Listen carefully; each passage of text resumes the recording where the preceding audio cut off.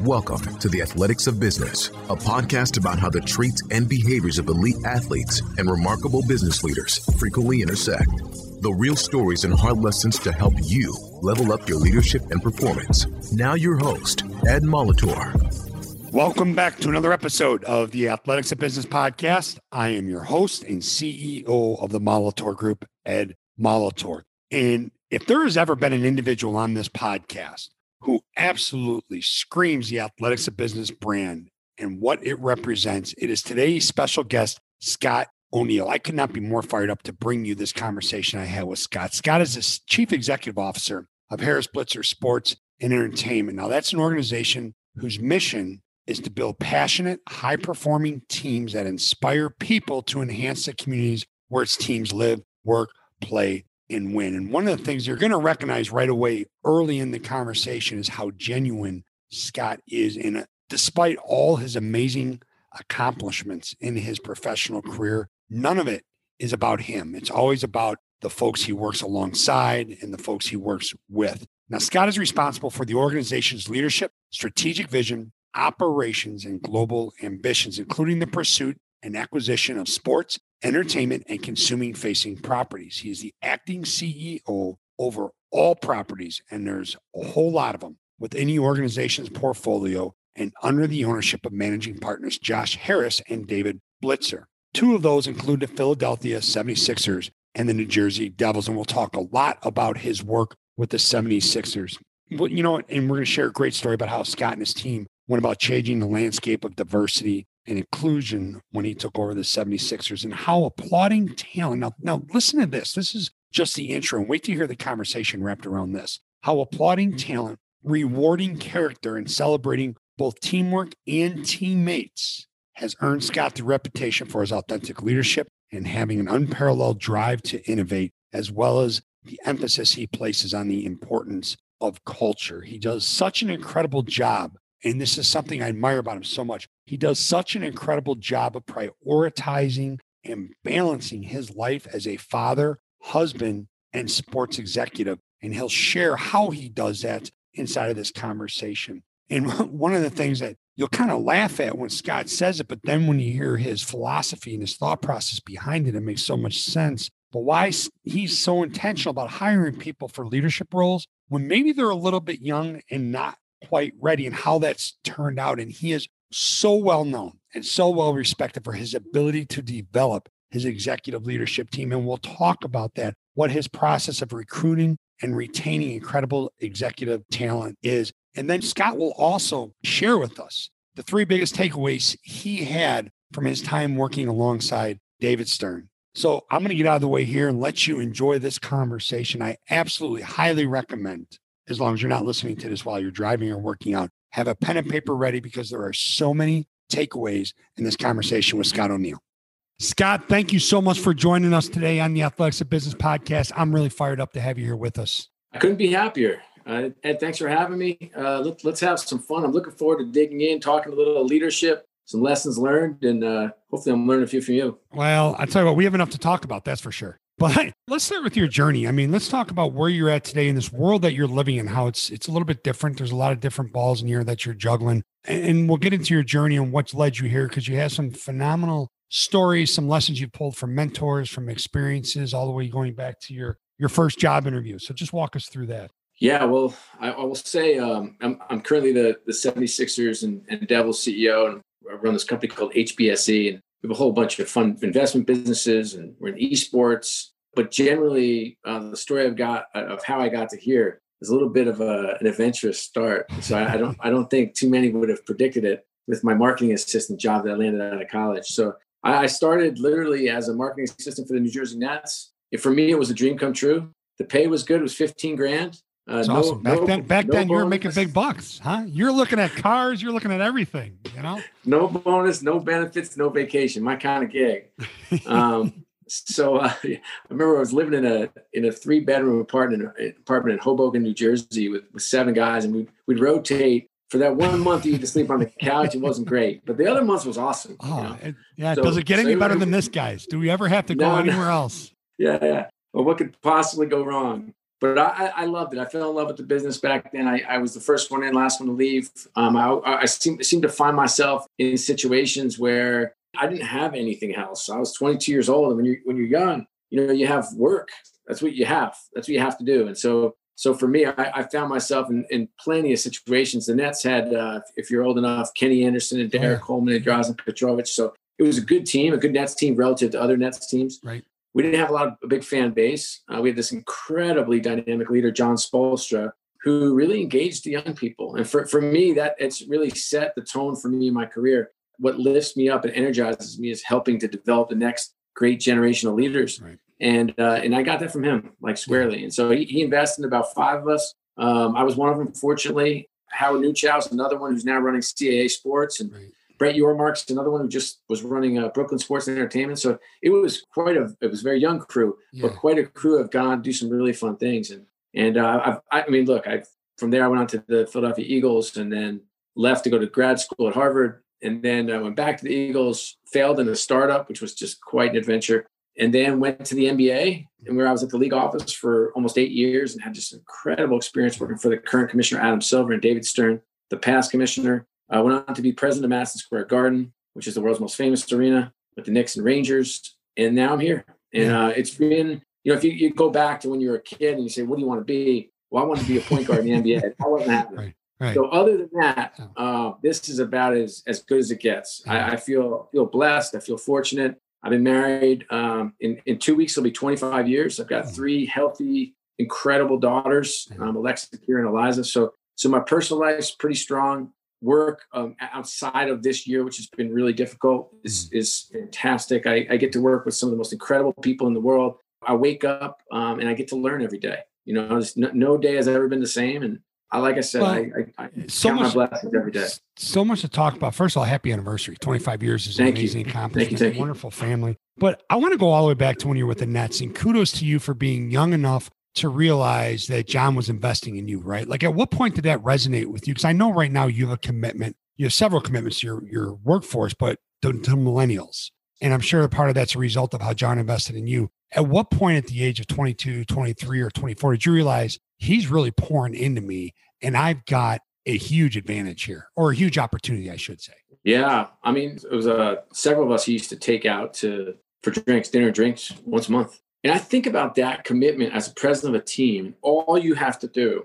And I think about, I do a lot of kind of lunch and learns. And whenever there are new sales classes come in, I make sure I sit with them and do some Q&A and have some fun and bring in bagels. But I think more people need to do it. I think you've got to spend time with the people that come into your organization and are closest to the customers. And that was the first part. The second part was I was working on a Saturday, and you think about it now, it's different than, now you can work from anywhere. Back then, email was kind of just striking a chord. And so I was in on a Saturday working, and the only people that were in were the president, John, Jimmy Lamparello, who was the COO, Ray Schatzel, who was the CFO. And me and a kid. They didn't ask me to come in. I just came in. Right.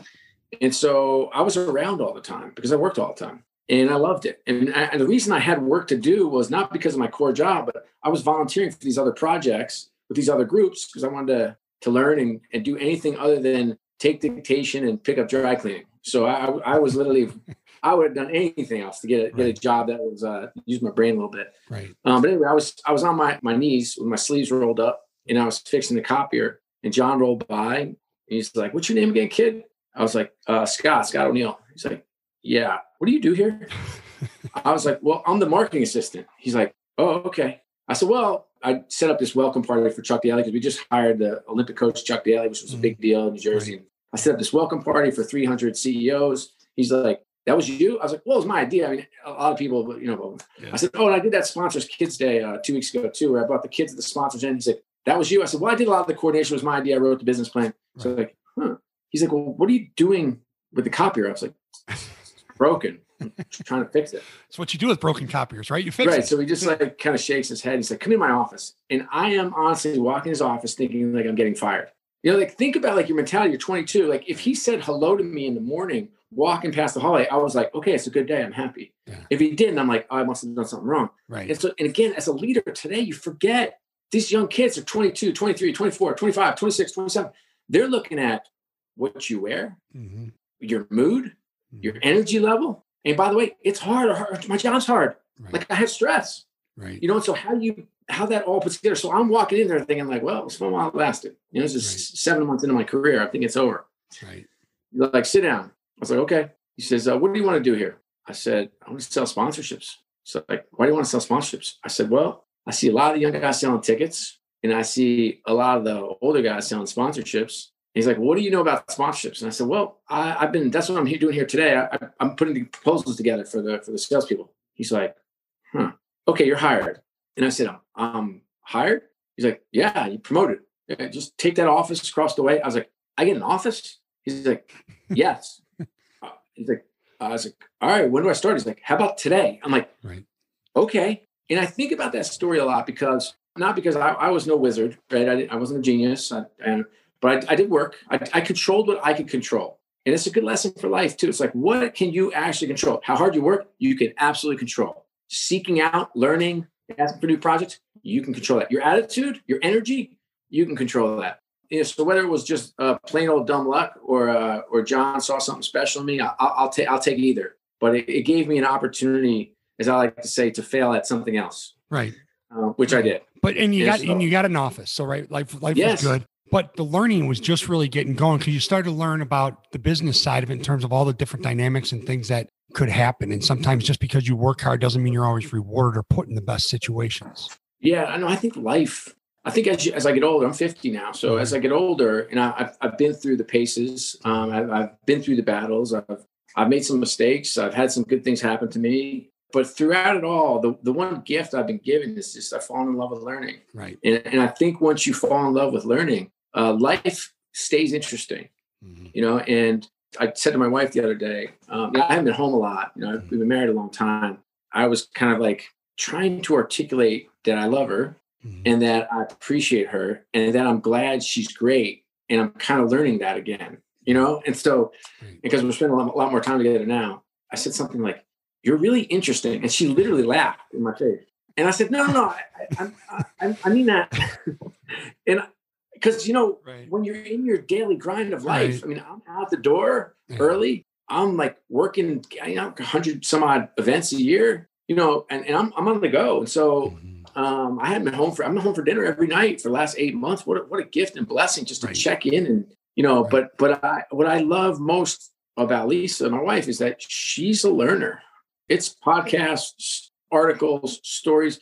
She's well read. She understands politics, so she loves to talk about them. She understands. She's got a really strong faith. She's got a really good base there. She understands development, child development, leadership. And I'm thinking like, yeah, it's a great model for us. It's like, how much time are we wasting? How many television shows can you possibly watch to veg out? What are you doing during your workouts? Well, especially right now, there's so much discretionary time because of what and how are you using that and packaging that and just getting in that phase? And so when I get this first job, and I didn't know what I was doing. And I'd had a bunch of I had mostly labor jobs growing up, like digging pools and working landscaping and all that stuff. But I had 2 sales jobs. One was selling magazine resubscriptions in college. Terrible gig, but I was okay at it.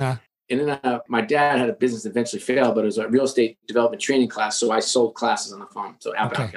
Okay. So that's the extent. I had no sales experience effectively. From our previous conversation, one of the things I love, and you talked about being a continual learner in the things that you've taken and pulled away from the mentors that you've had, the situations you put in. And one of the great crisis managers of all time is David Stern. And when you worked with David, you were so intentional about how you went about learning from him. I love that piece of our last conversation. Can you share that with our listeners? Sure. Not only how you went about the learning, but what you pulled from him. For sure. So God rest his soul. He passed away, unfortunately, about 18 months ago, but a dear friend and mentor to the end. And clearly one of the great mega minds of our time, certainly in the sports business, but I would argue of our time. So I got the MBA and I think I was 28 or 29, maybe 30. And he was at the sort of like starting to be at the south side of the hill in terms of his career. And he had a reputation of being a pretty tough guy. And I was on the other end of some of his calls and some of the meetings that were pretty rough. And he definitely had that old school, bare knuckle brawler, 80s type management style.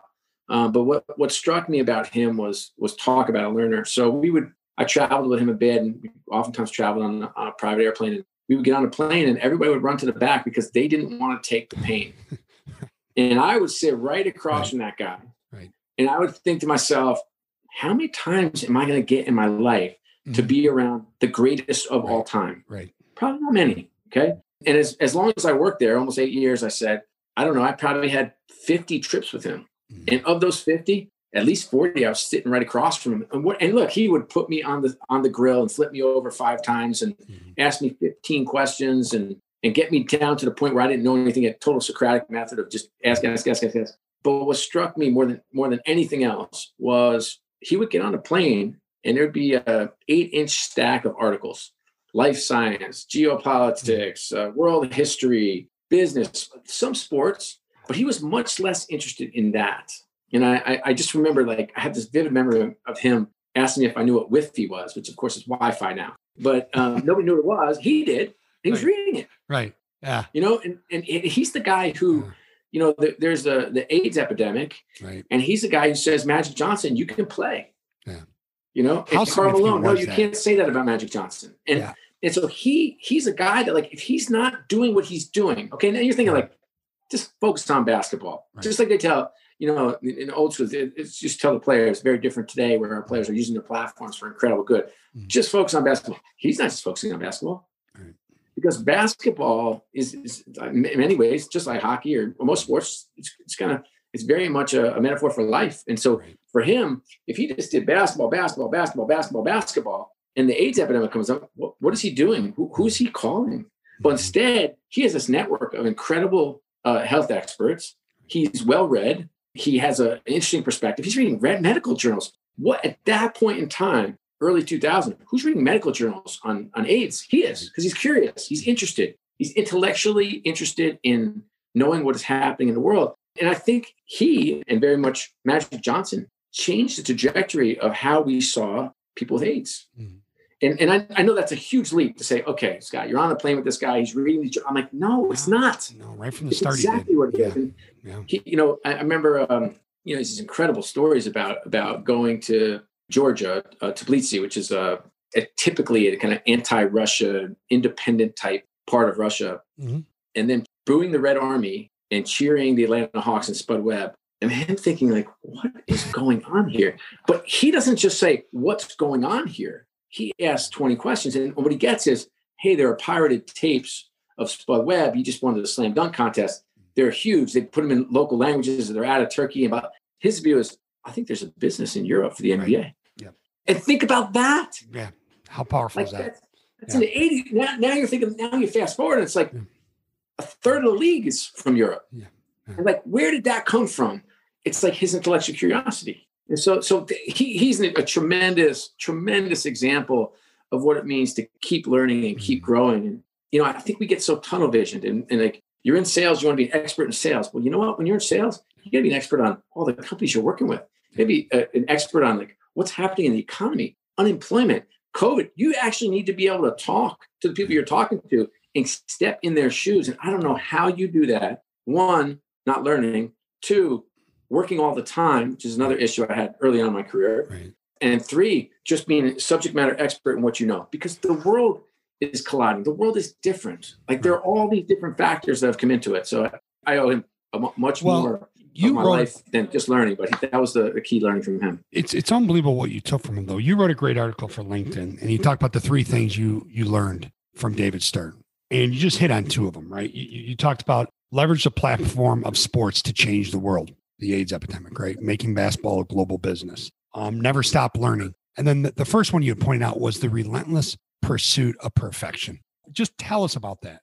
That was a mantra that he mentioned just about in every meeting I was in with him. And so that is how he lived and how he drove the organization. And a lot of what you see in the NBA today, Adam Silver worked for him for, I think, 20 years or so. And so he has that same drive that everything has to be perfect all the time. And it's an incredible environment to work in. What I think you learn is, what did I learn? I learned that if you have a group of people that are committed to doing extraordinary things, and you can provide as a leader that vision to be the best in the world at what you do and have that relentless pursuit of perfection, it's an incredible ride. Mm-hmm. When you walk into change organizations that, you know, to change, several of my jobs have been, I get the jobs because they're not going very well.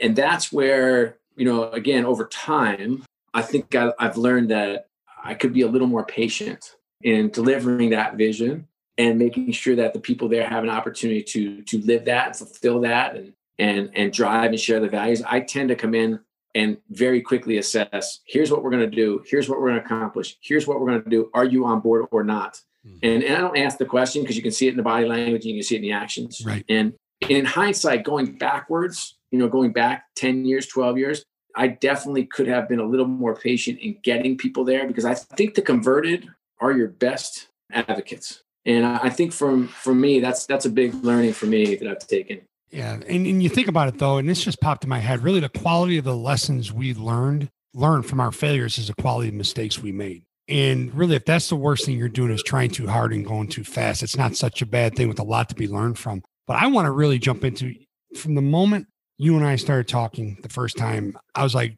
this is as genuine and sincere and authentic as it gets for a leader, how he cares about his people, how he celebrates his people, how he lifts his people up, how honestly, it's like you may lead from the front, but you step in the background and you empower these younger executives to go do these amazing things. Can you talk a little bit about the culture that you've created as a team? Because I know you won't take the credit, okay? But the culture that you've created as a team and what life is like at Harrods Blitzer Sports and Entertainment.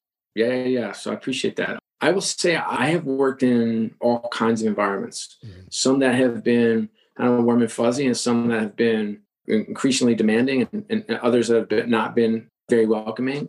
And what I said growing up through the business, I just always said something would happen. And I'd say, if I ever have a chance to run a company, I'm going to do X. Right. I said that 1,000 times. And then you wake up one day and you're like, all right, big shot, you're running a company. What are you going to do? Yeah. And so this organization is filled with incredible people. We always say talent and character we hire for, but not necessarily in that order. And so we have wonderful human beings and things that are in many ways, like, you know, the organization is built and shaped in your likeness if you're the leader. But that's just like, it doesn't really reflect life and reality. I can't say there are some things I do that I think reflect, like I'm a dad. Okay. And I'm always going to be a dad. And I think it's harder for women who are moms to say that. So I say it like, I'm a dad. Like there's a parent teacher conference, I'm going. There's a school play, I'm going. And they're terrible, by the way, middle school. By the way, the band is in middle school. I don't understand it anyway, but I go. There's a basketball game. Yeah. I coach my kids. I coached them all, only through until they get out of middle school. They're on their way in high school. But like, I want my people to be moms and dads. I think it's important. I think that activism is important. So when you come to this organization, you pledge 76 hours of service in the community, and we'll shut down the office once a month, or did pre-COVID, that we could go serve together. But you don't have to do that. You could teach, mentor, coach, do beautification projects, whatever you want to do. I just think there are some core attributes that or values I think are really important. I think giving of yourself is one. I definitely drive a growth mindset. I want people to think differently. I definitely chase talent, and I give ridiculous opportunities to people who are way too young to get them, because that's what I wanted when I was their age. Right. People would say way, way too demanding in terms of what my expectations are. We usually hit them. Yeah. But I definitely set unrealistic goals. I will tell you though, like the one key element that I think, you know, on my worst day, I forget, and on my best day, I live, is we've got to have more fun. Yeah.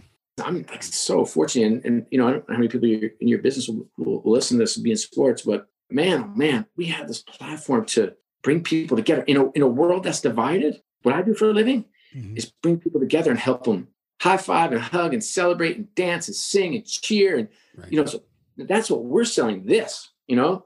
And so I think that's part of it. I also think, I remember this one time we're not in our current, we built this incredible training complex, but before that we were split up into two offices, which I didn't love. I was loving the organization together.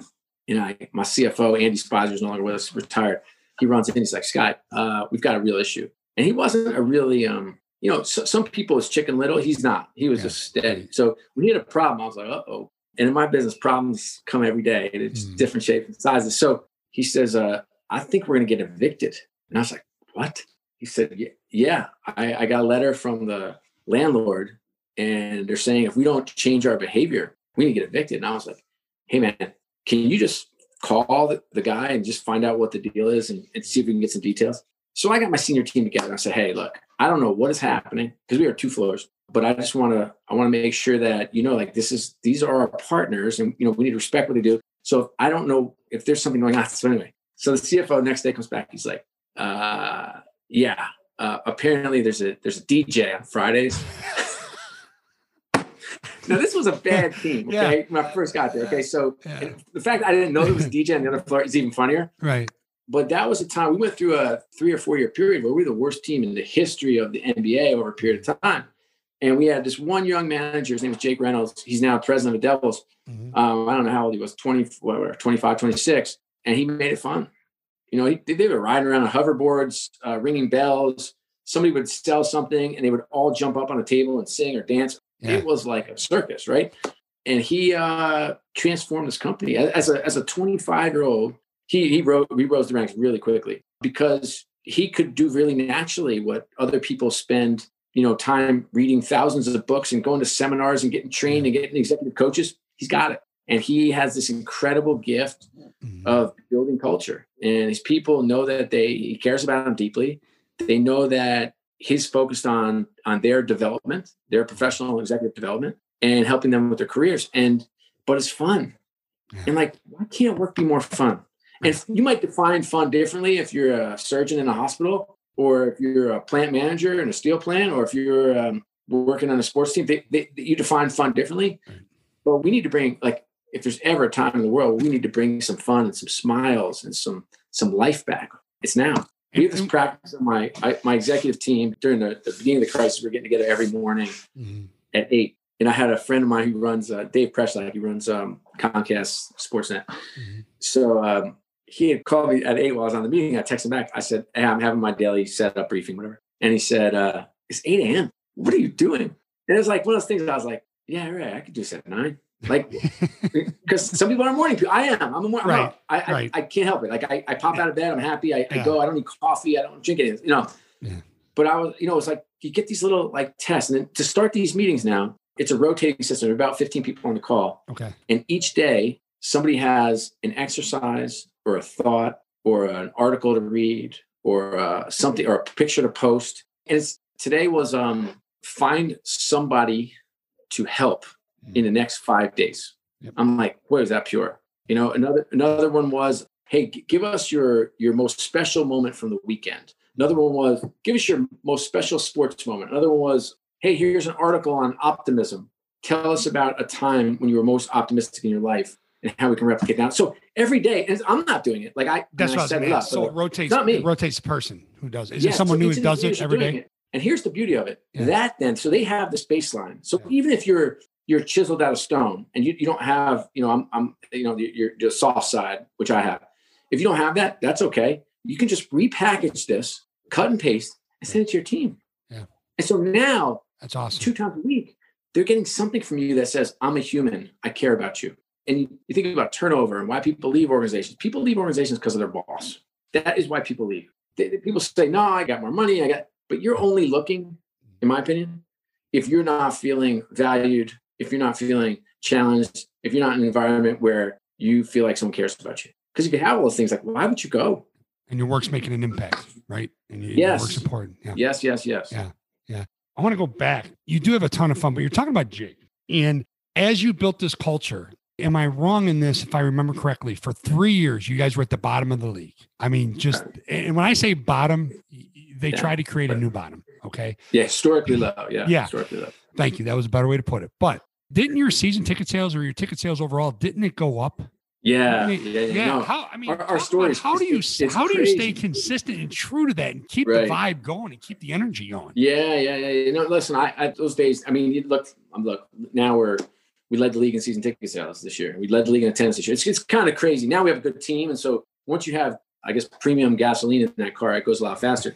But during those days, the bar was so low in terms of what we had done in the past. And I think it came down to I honestly, look, we hired a lot of people and I credit that team. This woman, Jill Snodgrass, as well, was running the service team at the time.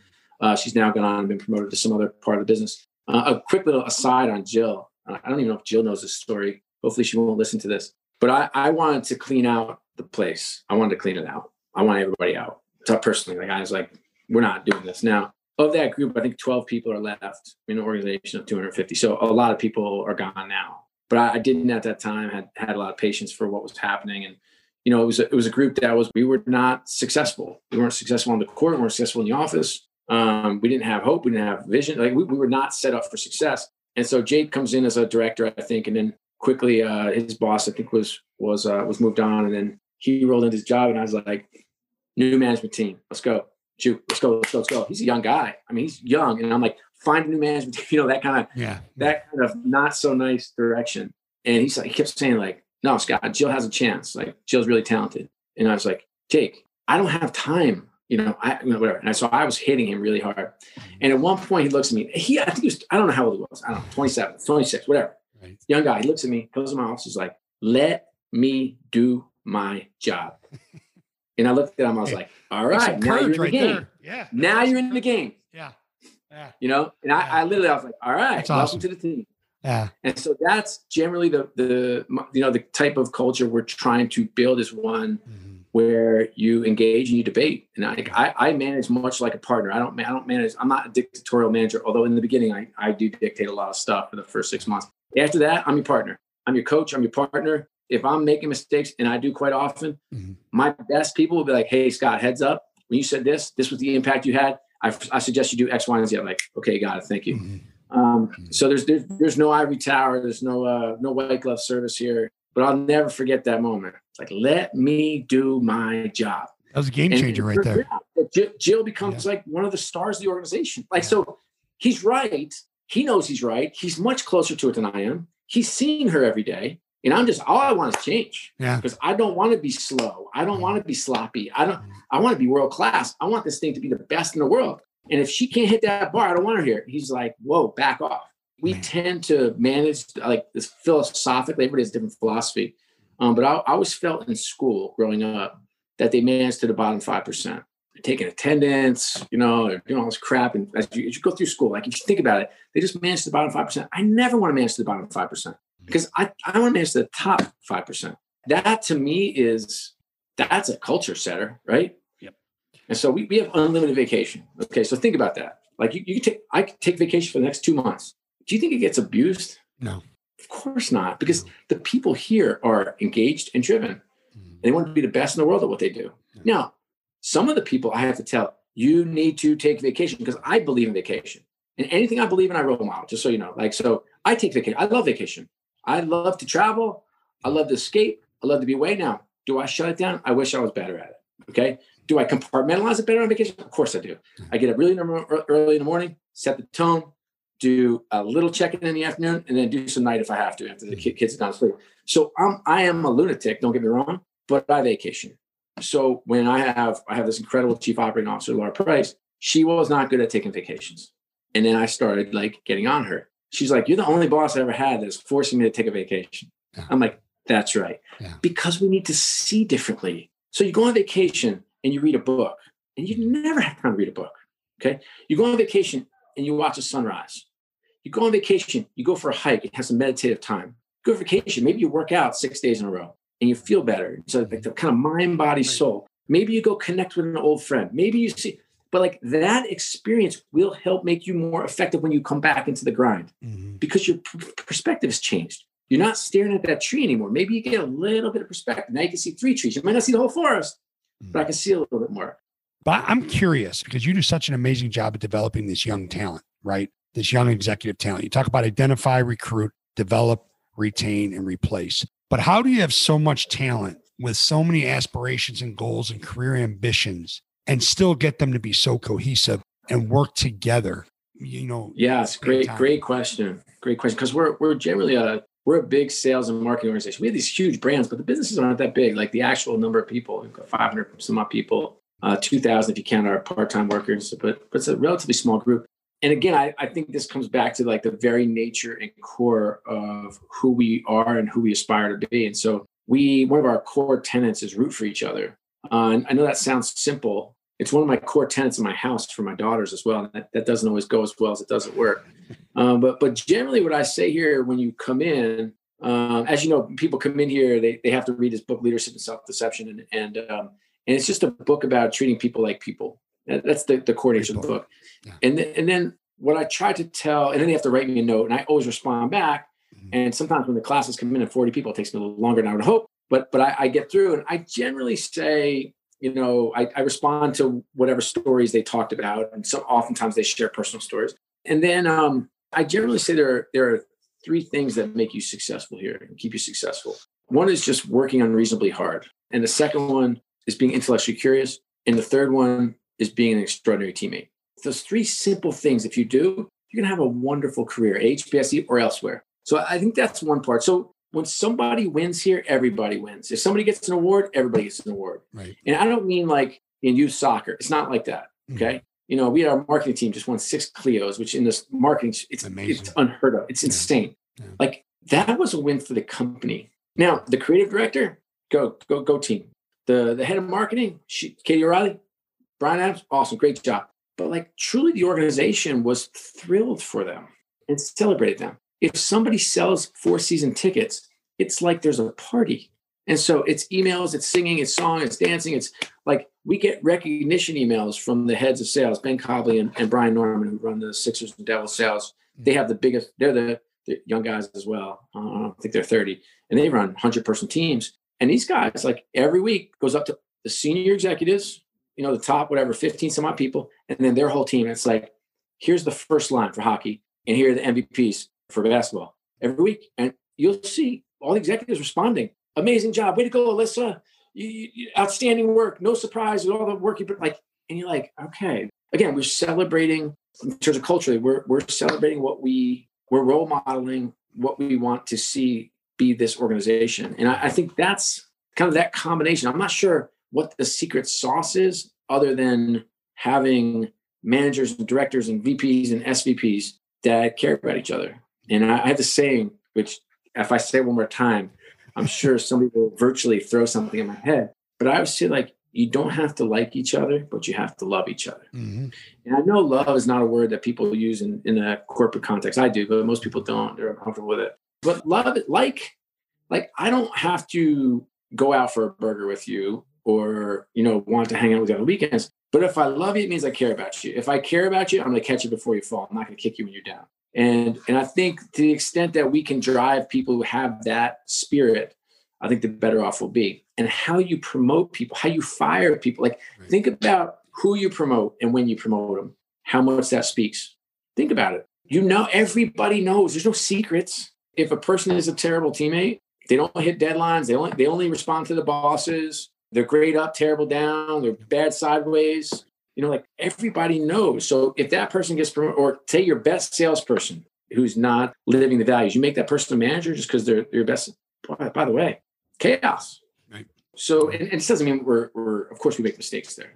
That's a given. But I think generally the people leading our teams, they love it. And one of the things you're so committed to and you're so consistent with, because obviously we talk all the time about how the magic is really in the consistency, and is the diversity and inclusion, and the commitment that you've made to that. And what you folks have done there has been nothing short of amazing. Can you talk about that and talk about the whole process of when you started to really dial in and focus on that? Sure. So I started at the Sixers. We had 75% of our staff were white men, and 95% of the VP and ups were white men. And so I used to talk about in meetings, I used to say, hey, I think we have great diversity here. We have old white men and young white men. And everybody would wince. And I would make everyone uncomfortable. And I started talking about, this is 2012. So I started talking about it back then pretty aggressively. And then we put a kind of a simple rule in place. I had done this at MSG and I'd done it at the NBA in my group there. It's like half of the final candidates have to be diverse. They cannot look like you. And I didn't have to say they can't be white men because everybody was a white man. Okay. We have one VP who was a woman. And I look forward now. Like, I'm proud of where we are. By the way, are we where we should be? No, but white men are no longer the majority. That's a great outcome. I've got 18 women in VP roles now. That part is terrific. I think in terms of African Americans, I mean, I'm working in a sport where 80% of the players are Black or people of color, and we need more African Americans in leadership roles. And we've made tremendous progress. Now, it's 30% of the team, of our business team. Should it be 40? Maybe. Should it be 50? I don't know. Like, I don't, at this point, we have enough volume that we can relax some of our pressure, because you generally, I know people don't like to hear this, but you generally feel more comfortable with people who look like you. That's just a fact. Okay. It's okay. It doesn't mean you don't have Black and brown friends. Of course you do. It doesn't mean you don't hang out with women. Of course, like, you have friends that are women, but like, generally. And so we have to break that pattern, and we have to work a little harder, and we have to do our work. And if one person ever says to you in your organization, do you want me to hire the most qualified candidate, or do you want me to hire a diverse candidate? I'm like, yes, 100%. Yes, I do. I want you to do that. And so now, have there been situations where I've said to executives that they cannot hire a white man? Yes, I have. Is that wrong? I don't know. There's always going to be someone that argues one or the other. There's always, I'm okay. Yeah. Like, I'm okay with it. And I know, and are there situations where a white man might say, do I not have the same opportunities here? I just think back, like, my dad was a leadership development trainer. So was my mom. And my dad was doing some work with Xerox. This is back in the 70s. And there was a guy named Rayford Johnson, who's a gold medal winning Olympiad. And he told my dad, and this is back when affirmative action was right on the edge of starting to, like, be pervasive in America. It was a hair controversial back then. And he said to my dad, they called my dad Doc. He said, Doc, here's the thing. We're not asking for a head start, but you got to get us to the starting line. Now, again, this is decades ago, okay? But I look at that as an organization. Fast forward, again, all those experiences and lessons impact and influence who you are today. Right. Okay, so whatever you learned then, I don't care who you are, like, all those lessons are kind of part of who you become. Having worked for Adam Silver, to a tremendous champion for diversity. If you look at the NBA and what that league offers and how diverse they are, and we made a commitment, and it's better. And I think that we as an organization, and we as an industry, and we as corporate America need to do better. Like, we need to do better. And I worry. I had a friend of mine, who was lamenting, he's a CFO at a big company, was lamenting his boss's policies he's putting in to try to, it feels like he's being put at a disadvantage. And I said to him, yo, welcome to the world. Like, there is a lot of pressure on a lot of people. Right. And my sigh of relief is that, because I know how long this takes. Like, right. You can't build a diverse organization in 6 seconds, right, or 6 minutes, or 6 months. Right. Try 6 years. Yeah. That's if everything goes well. And by the way, none of us are hiring. So think about, like, right now, it's hard if you're starting from ground zero. I would say that I think that diversity, I just want to make sure I distinguish this before I break this topic, is like, it's not because it's the right thing to do. I think it is the right thing to do, but it's not, you don't do it because of that. You do it because it's a competitive advantage, and it's a sustainable competitive advantage. And it's like, if you have a room with people who look like you, sound like you, from your same background, think of the creativity quotient versus people who've come from different backgrounds and have that diversity of thought and diversity of opinion and diversity of experience. That's where creative problem solving to complex problems comes in. And so you either have to drive that, because it's not going to happen by accident. You either have to drive it and celebrate it, or not pretend it's important. Mm-hmm. And for us, it's one of those things that's very important. And it's a journey, and it's not over. And we have a long way to go. And the leaders we have in place, women, African Americans, Asians, like those groups, they're setting up employee resource groups so that we can get extra development, extra training, extra mentoring. I'm like, yes. And so again, it's that culture that's happening. And I wish it was me, like, marionetting this thing and, hey, I got to direct this and direct it.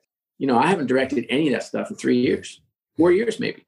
And so that's in motion and happening. And it's awesome. It's something I'm really proud of. And it's really a great segue into, speaking of hires and speaking of making change and speaking of being a veteran who's seen a lot of change and a champion for change. One of my favorite guys in the NBA, and I've known him since I was a little guy, in Chicago basketball, Doc Rivers. I remember him coming to speak at a basketball camp I'd go to every summer that my dad would coach at, the old medalist camps. And it would be Hank Raymond's, Majerus, Al McGuire, those guys. And Doc would tell the story about when he was in grade school and he had to get in front of the class and say what he wanted to be when he grew up. And he said, I'm going to be an NBA basketball player. Long story short, she sent him home.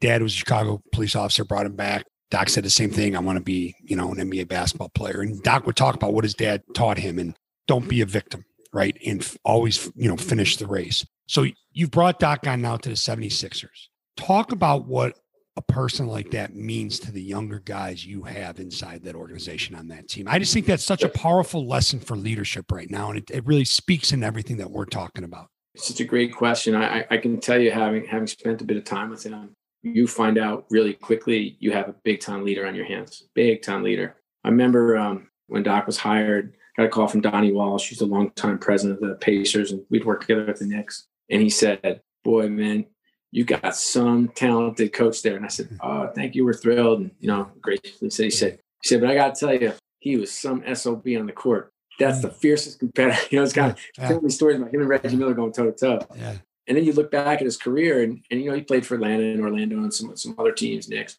not teams that have been great juggernauts on the court. I think he made the playoffs 9 out of 11 years as a player. And that's not an accident. Like, he was a fierce competitor, a tremendous leader. And I think the one thing too that struck me that I've talked to him about a couple of times is he's an introvert. And it's so very rare that an alpha is an introvert. And I think we have some introverts on our team. And I think he'll be able to connect with them differently in a way that others might not.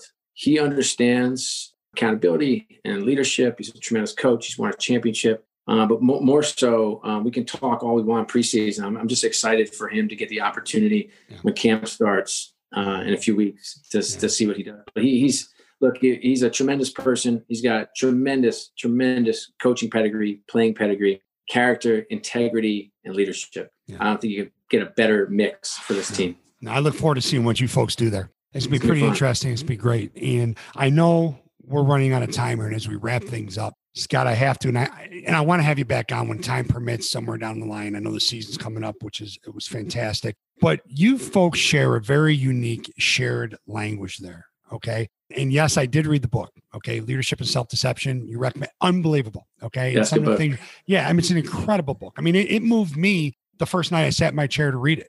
I'm sitting here taking notes. I got a piece of paper written out. I'm going through different scenarios and things. But can you talk a little bit about the shared language inside of your organization, where it comes from, what it is, and what you mean, just real quick? Yeah. So we have, obviously from the book, we have in the box. So that will happen in meetings. So some people often start a comment by saying, "Okay, I just want to tell you, I'm in the box," which if you read the book, you know that the only way to get out of the box is to recognize that you're in the box. That's the secret to get out. But that's kind of a language that we use with each other to recognize that we're maybe out of sorts or aren't seeing people like people. That's one. We use APIs, assume positive intent, which is as useful in the house with kids as it is in the office. I actually have it inscribed into slate, and it's over our door. So every time you leave the house, that's the last thing you see, my kids see. But we use that quite a bit. And all that means is just give people the benefit of the doubt. Stop the madness. Stop judging. If somebody sends you an email that's quick, it doesn't mean, "Hey, you jerk." It's not, it's just like, "Hey, I need help," And so there's some of that. Let's see. We have WMI. You'll hear that quite a bit. What's most important? And so Palms up's another great one, which means it's like you physically are not like arms crossed. I know everything. You just palms up. I'm here to listen. I'm here to learn. I'm here to grow. I'm with you. I'm your teammate. I'm your partner. So there's all that, and where that comes from. I mean, a lot of them is for me, to be honest with you, and my neuroses, but a lot of them is from the team. They just kind of build. They build part of the lore. I think any great team or any great organization or any great group of people who have ever accomplished anything, they have that tribal, familial language, just like you do in your house. And when that's positive and uplifting and allows you to cut through, it's helpful. It is a little bit adventurous when new people come in because there is definitely a common language that they have to learn. That's perfect. And I know you've got to run. And Scott, you have a LinkedIn series of articles that's absolutely phenomenal. Be where your feet are. I'm going to put a link in our show notes. I highly recommend listeners go read the articles. I mean, it's about as much as business and family as it is about sports, as about life. There's so much there. And I appreciate all you do. I appreciate that you take time to share that kind of stuff on LinkedIn because not everybody at your level would do that. And I'm also going to put a link for the book in the show notes as well, Leadership and Self-Deception. I'm telling you, I had heard of it, but didn't really know much about it until you mentioned it. I'm like, well, if Scott mentioned it, then I think I should at least take a look at it. And then, then my family's like, are you going to put the book down eventually? So we'll put all that in the show notes, but I can't thank you enough for your time. I mean, I really mean that. I know you have so much going on in this world. Thank you for what you do, and not just for your organization, but for everybody who wants to be a continual learner, listening to my podcast, reading your articles, whatever it is.